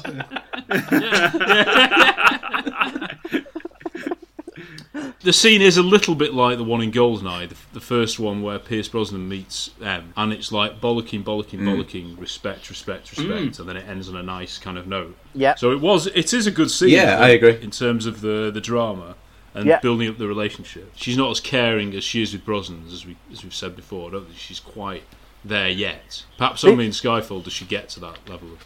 This is where we get, she says that he's a blunt instrument and talks about his arrogance and stuff. I knew it was too early to promote you for the trailer. Kind of, what John was saying. Sorry, I just can't think of it. It's what Gareth was saying about if you've got a dog's someone else's bones. Then, sorry. Give me Dog a bone. It's from the UK office, that. Yeah. For our American viewers. Not Roy Walker, Matt. So what you see, Gareth. Yeah. Right. But that leads it neatly into the say what you see. Like the newspaper is tossed into the exact position of the headline beautifully, isn't it? Like, what is it like? MI6, someone killed, or I can't remember. Yeah, possibly. Yeah. Yeah, about the. What he's done. What he's done in Madagascar. Yeah. Other things I've written down that she calls him: arrogant, self-aware, egotistical. Obviously, thug. Yeah, thug. You got that. Thug life. Yeah, R&B thug. Like I said, I think previously, it just hammers it home a little bit too much for me that they're trying to tell you what his character is, because it's good for the plot, isn't it? And it's good for the character progression as we go on, the character development. But still, these bastards want your head. Yes. Who are the bastards? I can't. It's so long since I've seen it. I'm so sorry. I imagine it's the people in the embassy, isn't it? They're not very happy. Yeah. They want him dead. Who are the press? Yeah. And MI6 as well. They won't be very happy. That's why he's had to. Right. That's why he's had to break into the apartment, isn't it? Oh, we're all geniuses here. He can't go to the MI6 building because they're all furious with him. Right. Yeah. Brilliant. And he'll probably be arrested as soon as he steps foot in there. So he's got to break into M's apartment. So insightful. It's quite obviously a famous line. The whole "any thug can kill." I want you to take your ego out of the equation and judge the situation dispassionately. I think that's, in a nutshell, wrapped up really well by it. As in, I think that all work. This is all working at the moment for me in terms of he is blunt, he's reckless, careless, and that point is any thug can kill. Although only have to kill two. Any thug can kill. Yeah, I think it's right. He's got to take his ego out of the equation. He does need to develop. He does need to be much more moulded. I think it's working at the moment, definitely, in this stage of the film. Yeah, I agree. Don't ever break into my house again. Yeah. But he does. And then he leaves the laptop slightly open. Yes. Is that so that she can make sure she can track him, is it? Is it for product placement? It could be, I don't know. Yeah, and he turns it towards the camera, doesn't he? Like Sony face. No, I'm joking. Yeah. And then looks at the camera. I interpret it as yes. Because I think he sees that this is something about what's going down, the ellipsis, and he wants her to know what happens. And obviously, as we go later on, it's kind of it's like the equivalent of Kevin McAllister attaching the notes to the brick, isn't it? In Home Alone 2. And he kind of becomes Kevin. He does. Yeah, he does. Yeah, he goes there. Yeah. All these clues you were getting. Yeah, Easter eggs. The first one,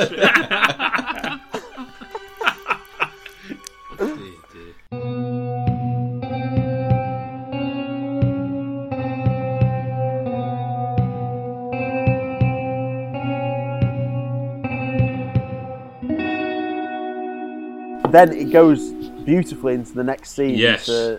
Nassau. Yeah. Home of Sean and Connery. The music's gorgeous. Yeah. I noticed our friend Stephen Carter shared this little clip of it going into the scene and the beautiful music. Yeah. Aspirational Bond. Yeah. Crisp clothes. With coming on a small plane. Hints at the Bond theme, I think. I've got written down. Yeah. Very Bond theme. Steps out of the plane in a suit. Good. Yeah. Yeah. Quite tight. Oh well, they're all tight. Oh yeah. To show the body, innit? You should wear tighter trousers. I like your little beard. I think I do agree that it's a very classic and great scene setting. I don't want this a pointless thing to be negative about, but I actually think his wardrobe isn't very good in this film. I think it's a bit of a misstep from Lindy Hemming, quite a rare misstep. I don't think he even looks 2006. He looks quite 90s at some points, and he does look a bit like a Russian thug, kind of like in some really unusual. When you go to that museum later, and some of the sunglasses, I think it looks quite dated. His outfit, it's not. There aren't many classic outfits that he wears, so it's just a slight misstep from Lindy Hemming, I'd say, on that. I think that's a really interesting point, that Harry. I think we talked about in the Skyfall episode that Craig usually looked better in when he was wearing the coat and the scarf, the hunting gear, as opposed to wearing the barber jacket. Yeah. The barber jacket. Product placement. Yeah. I would say in this film it's the opposite. Actually, I would say I don't. Yes. I agree with you, Harry. I don't think he looks very good with his shirt and stuff, with his short sleeve shirts and his sunglasses and stuff. But spoiler alert, I think he looks brilliant in a suit in this film. Yes, apart from the suit, I didn't have the suit in mind saying that. It's more. He looks just when he's arriving at the Ocean Club and pottering around. He looks more like an ultra to me. Totally agree. Like a Russian ultra. Agree. He looks like he looks like one of the villains that Bond would be dispatching. Because he's still a thug, Harry. He's not got that he's not taken the ego out of the equation yet. Or the script. I'm obsessed with his sort of such casual outfit. Obviously, when he's recuperating later on. But, gorgeous. Anyway, I'll delve more into that later because it really makes me laugh. It's a bit like GoldenEye, how he spots the yachts. Then I noticed that was quite crisp. Yeah, and then we get the Mondeo rental car, gorgeous Mondeo Man. Yeah, it's who the Labour were trying to attract as voters, wasn't it? Mondeo Man in the 90s. Again, back to the 90s, isn't it? Yeah. I always thought the Bond theme over this bit of the series was beautiful. And then all of a sudden, Bond comes roaring into the frame in my dad's car. Is this how he earns the theme? How much did Ford pay for that? They must have paid a fortune. Can we have the Bond theme played over him driving one of our bog standard saloons? Michael G. Wilson, it's not really a Bond car, so you're going to have to pay a little bit more money.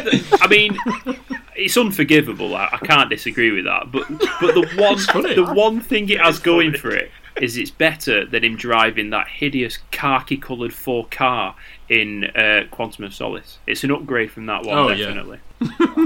Yeah, well, you'll see that in a bit, You will see that. Yeah, I just remember watching it with my dad and he goes, "That's my car." And the rest of the dads in the cinema, absolutely brilliant. All the dads start looking at each other. Model, but it's not an exact model, but he had a silver Mondeo for sure. Did he sort of coast on that for a bit? I drive James Bond's car. To be honest, though, Aston Martin. I things like this and product placement, they can be more of a criticism for me, but they're not something I don't like. They're not something that offends me at all. I can perfectly put up with them. It's just something that people pick up on. Yeah, they'll notice. Yes, yeah. These sort of tennis babes checking Bond out as he arrives. No reaction. I've written from Bond. No, just sort of mouth closed, presumably. Yeah. More shots of cameras, loads in this film, CCTV for some reason. But for this, it's specific because it's going to play a part in a second. Because he's trying to get through, isn't he, into the to find out it's quite complicated, but it's really good detective work from Bond to sort of get the timing of that satellite shot to twin it with the photography of the Dimitrios chap. Yeah, it's very good. Yeah, and it's all done in as well in a way that the audience can follow this. That it's very really clearly shot, directed, and the story's told really nicely. Yeah. And there's like these two guys, the golfer guys, are they? One of them looks like, is he meant to look like Goldfinger? See that? He's wearing the same clothes that Goldfinger wore.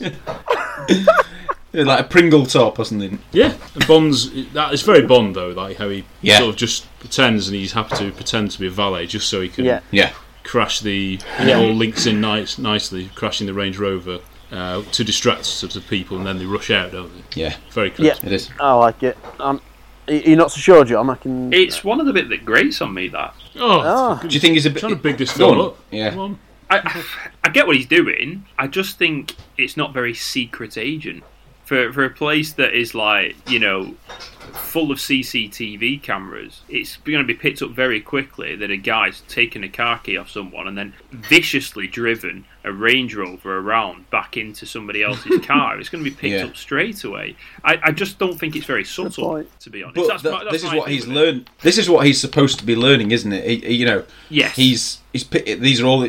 And again, it just makes it. This is what confused me a little bit. It just seems that you become a 00 agent and then you learn how to become a 00 agent. Surely this is stuff that he should have perfected before he was appointed. Being slick, being subtle, and I think that would have been interesting. Maybe that once he becomes a 00 agent, he learns how to channel his feelings, but. It seems to be a lot about he becomes a 00 agent and then learns how to be a 00 agent, kind of. Yeah. Yes, it does. Again, we've got to come back to M's management of the system. Is he the right man for the job at this stage? And HR. The manager usually gets the sack, don't they? Exactly. Yeah. M's boss is like, now have you trained him properly? Like, well, it's he'll learn the ropes. Yeah. He shot a dude in the head and had a good kiss off line. That's enough, isn't it? Yeah. Let him through. He's in that crisp surveillance room, like I've said, matching the text with the time on the CCTV images. And then we get the introduction of, not only the Dimitrios couple, but the Aston Martin. I know another scene John isn't keen on there. Bond wins it in a bet, but when we get onto that, detective work, though. When we get onto that, I'll talk about it. I know. I'm just. And I will talk. Gearing the listeners. But we are introduced to Dimitrios and his wife. Yes. I have nothing but praise in all sorts of ways for different ways for both of them. Because I really like. I think he's a really Bond character, not a main villain, like a secondary, a link villain, really Bond. Yeah. And then obviously Solange Dimitrios. I mean, what do you like about her? I mean, she's a stunning lady. And it's stunning acting, isn't it? Yeah. But anyway, we've seen is a shot of her now. But the audience knows from that. The audience, from that shot, they're drawn to her. But they're also then drawn to another lady, a receptionist, who I'm sure you all thought instantly, oh yeah, I know who she is. She's the girl from What a Girl Wants. The main character? Amanda Bynes' brilliant comedy film, yeah? No, she's the baddie, the villain girl in that. On a hot streak then, that must have come out around the same time as this. Well, I think she was a teenager in that, so it's a few years before. Yeah, but a bit of flirting for Bond. Yes, yeah. I like it. Yeah, and Bond interacting with a receptionist is very Bond. It does. It's very Roger Moore. It does make me think, and I think we've had a laugh about this in all the Bond films. Wouldn't it be odd if Bond was greeted with a male sort of overweight receptionist once in a while? It was just all very matter of fact. And well, of course, in the previous Bond film, in Die Another Day, in Hong Kong, I think it is, he's greeted by, when he comes in, he's soaking wet with his beard. His shirt open. I have a credit card, sir. I remember that guy. Oh, yeah. I prefer this receptionist. Yeah. As we've said, the first 40 minutes of that movie are pretty good. Yeah. Yes, they are. Strong. I'm dying of the day. And What a Girl Wants. All of that's great. But it's very Bond that he gets the information, isn't it? He manages to get the information about who the Aston Martin is belonging to. Yeah, that's all he needs to know. I love it. Into another very Bond. Well, it's actually the first bit of the first shot is so iconic, but no, that's not what the main iconic shot that the scene is remembered for. It's not the beautiful woman riding the pony. It's Daniel Craig. His small it's not a pony, is it? It's not a donkey ride at Blackpool. It was filmed in Blackpool. Yeah. No, you're right. It's an iconic shot of her. Yeah, the green bikini and gorgeous Arnold music. Yeah. Yeah. And very then crisp. obviously checking each other out. He emerges from the sea. Very much like Angela Andress.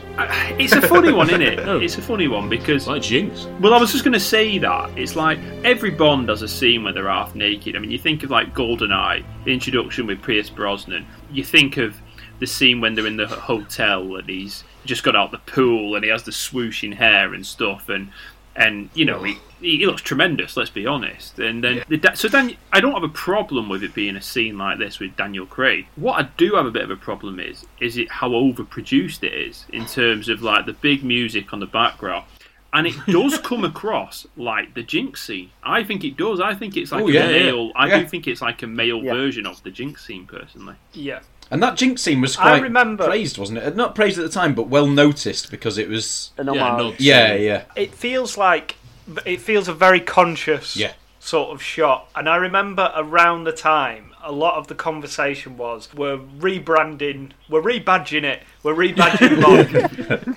Because he was sort of getting I remember, I don't know if this came out of the Bourne thing or not, but I remember it might have even been Matt Damon who said, you know, that the characters are different because Bond is a misogynist and all this sort of discourse was around the film, and it feels like a very noticeable and deliberate shot to say, well, look, we can't be misogynistic anymore because we're we're objectifying Bond as well. Daniel Craig will be up two for wrongs it make a right. Because he's clearly worked himself to death in the gym to get into shape for this role. Set time is 6 minutes. 6 minutes. Check. So it does feel like, oh no, this isn't your dad's Bond anymore. We're everyone gets objectified. Something for everyone. Yeah. I know there's something in the argument that, well, people like Navy SEALs and SAS soldiers, they must have to be pretty ripped, mustn't they, and all that. Pretty trim. But a spy is slightly different, isn't he? Because he's meant to blend in a bit. Yeah. I mean, it doesn't mean that he shouldn't look like that. It's just I think it's just the fact it's so deliberate. Yeah. That, you know, for like, this shot. This is the shot, you know, we're making an iconic shot here. Yeah. And I do remember at the time it was talked about a lot in and around the film, the scene where Daniel Craig gets out of the sea, and, you know, a lot of female colleagues would talk about it, gushing, you know, absolutely, really sort of infatuated. Salivating. But and there was sort of really a lot of female fans, you know, are sort of won over by this, and I do wonder if they felt after the sort of lukewarm reception of his announcement as Bond, whether they had to do some kind of winning over on that front. Look, he's sexy. I mean, exactly. Yeah. Just to emphasise that, I had a girlfriend at the time, and she had this picture of Daniel Craig on her bedroom wall. You see, and we watched that film. And we split up quite soon after. Was your body not up to scratch? Absolutely not, no. Just to clarify, John, it's your body I would want as a spy. Absolutely. Yeah. As a spy. What do you think he was doing? Was he just, I don't know, just dunking himself in the shallow end? Was he having a swim? Not bothered about the mission. I'll just have a quick swim. Yeah, not sure. And he's not afraid of getting noticed as well. He's quite happy to be noticed. No. Yeah. That's like good in a way because he's trying to. Yeah. He's trying to get her attention though, in a way, or is he trying to get info from her? So they both see him, don't they? They both clock him. Yeah, they both see him. Yeah. And they're both like, cool. Yeah. You know what? Solange, played by Caterina Marino, who came fifth in the 1997 Miss Italy contest. Well, the only other 1997. the only other thing I've seen her in is the short-lived Zen with Rufus Sewell, which was like a TV series set in Rome, filmed in Italy. All the actors apart from him were Italian, but all in English. Everyone spoke English. No, so interesting. You know where you have to sort of forget that bit. Yeah. And you that was good though. Right, so we're back. we're back in M's bedroom. Yeah, and the first and only sight of a husband, as far. What's his deal? I'd love a whole film about M's husband. Well, we learn in Skyfall that he was a great lover of poetry, and he's died. And Tennyson in particular. Yeah. And he's dead. Yeah. Sorry, that's the most important. Yeah. Don't forget the poetry. Yeah, if sort of Disney did get the rights to Bond, you'd have a sort of spin-off series on him, wouldn't you? I mean, I would watch it. I've got to be honest. Yeah, I would. 100%. Legend. The lovely kept man. Again, but the stereotypes, flipping them over, So she's on the phone to Villiers on this amazing sort of machinery next to her bed, and that's when she finds out Bond is in the Bahamas. I mean, maybe she knew because he'd left the laptop open. That slimy bugger, again swearing. It's a soft swear word, isn't it? Plenty of them. And I've put, is she referring to Bond or Demetrius?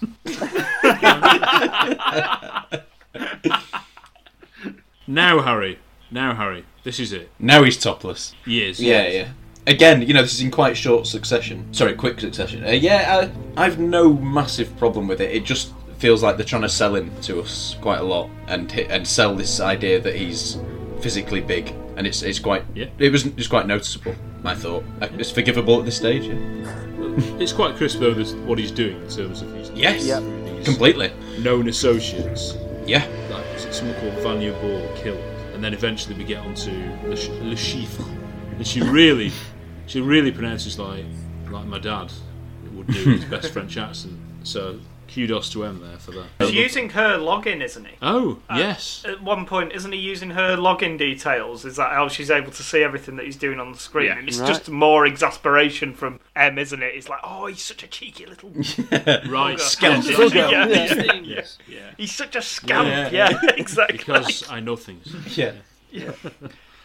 But on the topless note, sorry, I was watching Jack Reacher the other night, and there's a top where him and Rosamund Pike are, but more Bond alumni, but where they're sharing a talking scene, and he's just got out of the shower, and for some reason he's topless, and it's really, really distracting and noticeable. But she says to him, something like, for goodness sake, put a top on. It's addressed, and he does have a logical reason because he only has one set of clothes in that film, and it's Tom Cruise. Yeah, Harry, and it's a good action film. Yeah. Harry, would you just be able to share a few more of your thoughts on Daniel Craig being topless in the film Casino Royale? Because I don't think you covered it enough. Well, I'm sure he'll present more opportunities.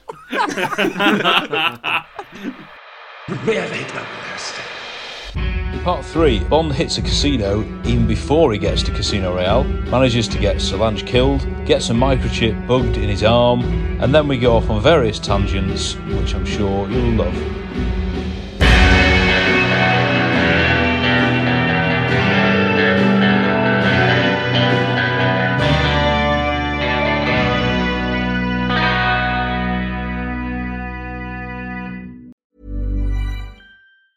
Mom deserves the best, and there's no better place to shop for Mother's Day than Whole Foods Market. They're your destination for unbeatable savings, from premium gifts to show-stopping flowers and irresistible desserts. Start by saving 33% with Prime on all body care and candles. Then get a 15-stem bunch of tulips for just $9.99 each with Prime. Round out Mom's menu with festive rosé, irresistible berry chantilly cake, and more special treats. Come celebrate Mother's Day at Whole Foods Market. Want to get a chiseled look in the jawline? Sculpt and shape your jawline with added volume from Juvederm Volux XC. Juvederm Volux XC is an injectable gel specifically designed to be robust enough to improve moderate to severe loss of jawline definition. And it is the first and only hyaluronic acid filler approved for the jawline. Add volume to your jawline for a chiseled look with Juvederm Volux XC. For important safety information and to find a licensed specialist, visit Juvederm.com.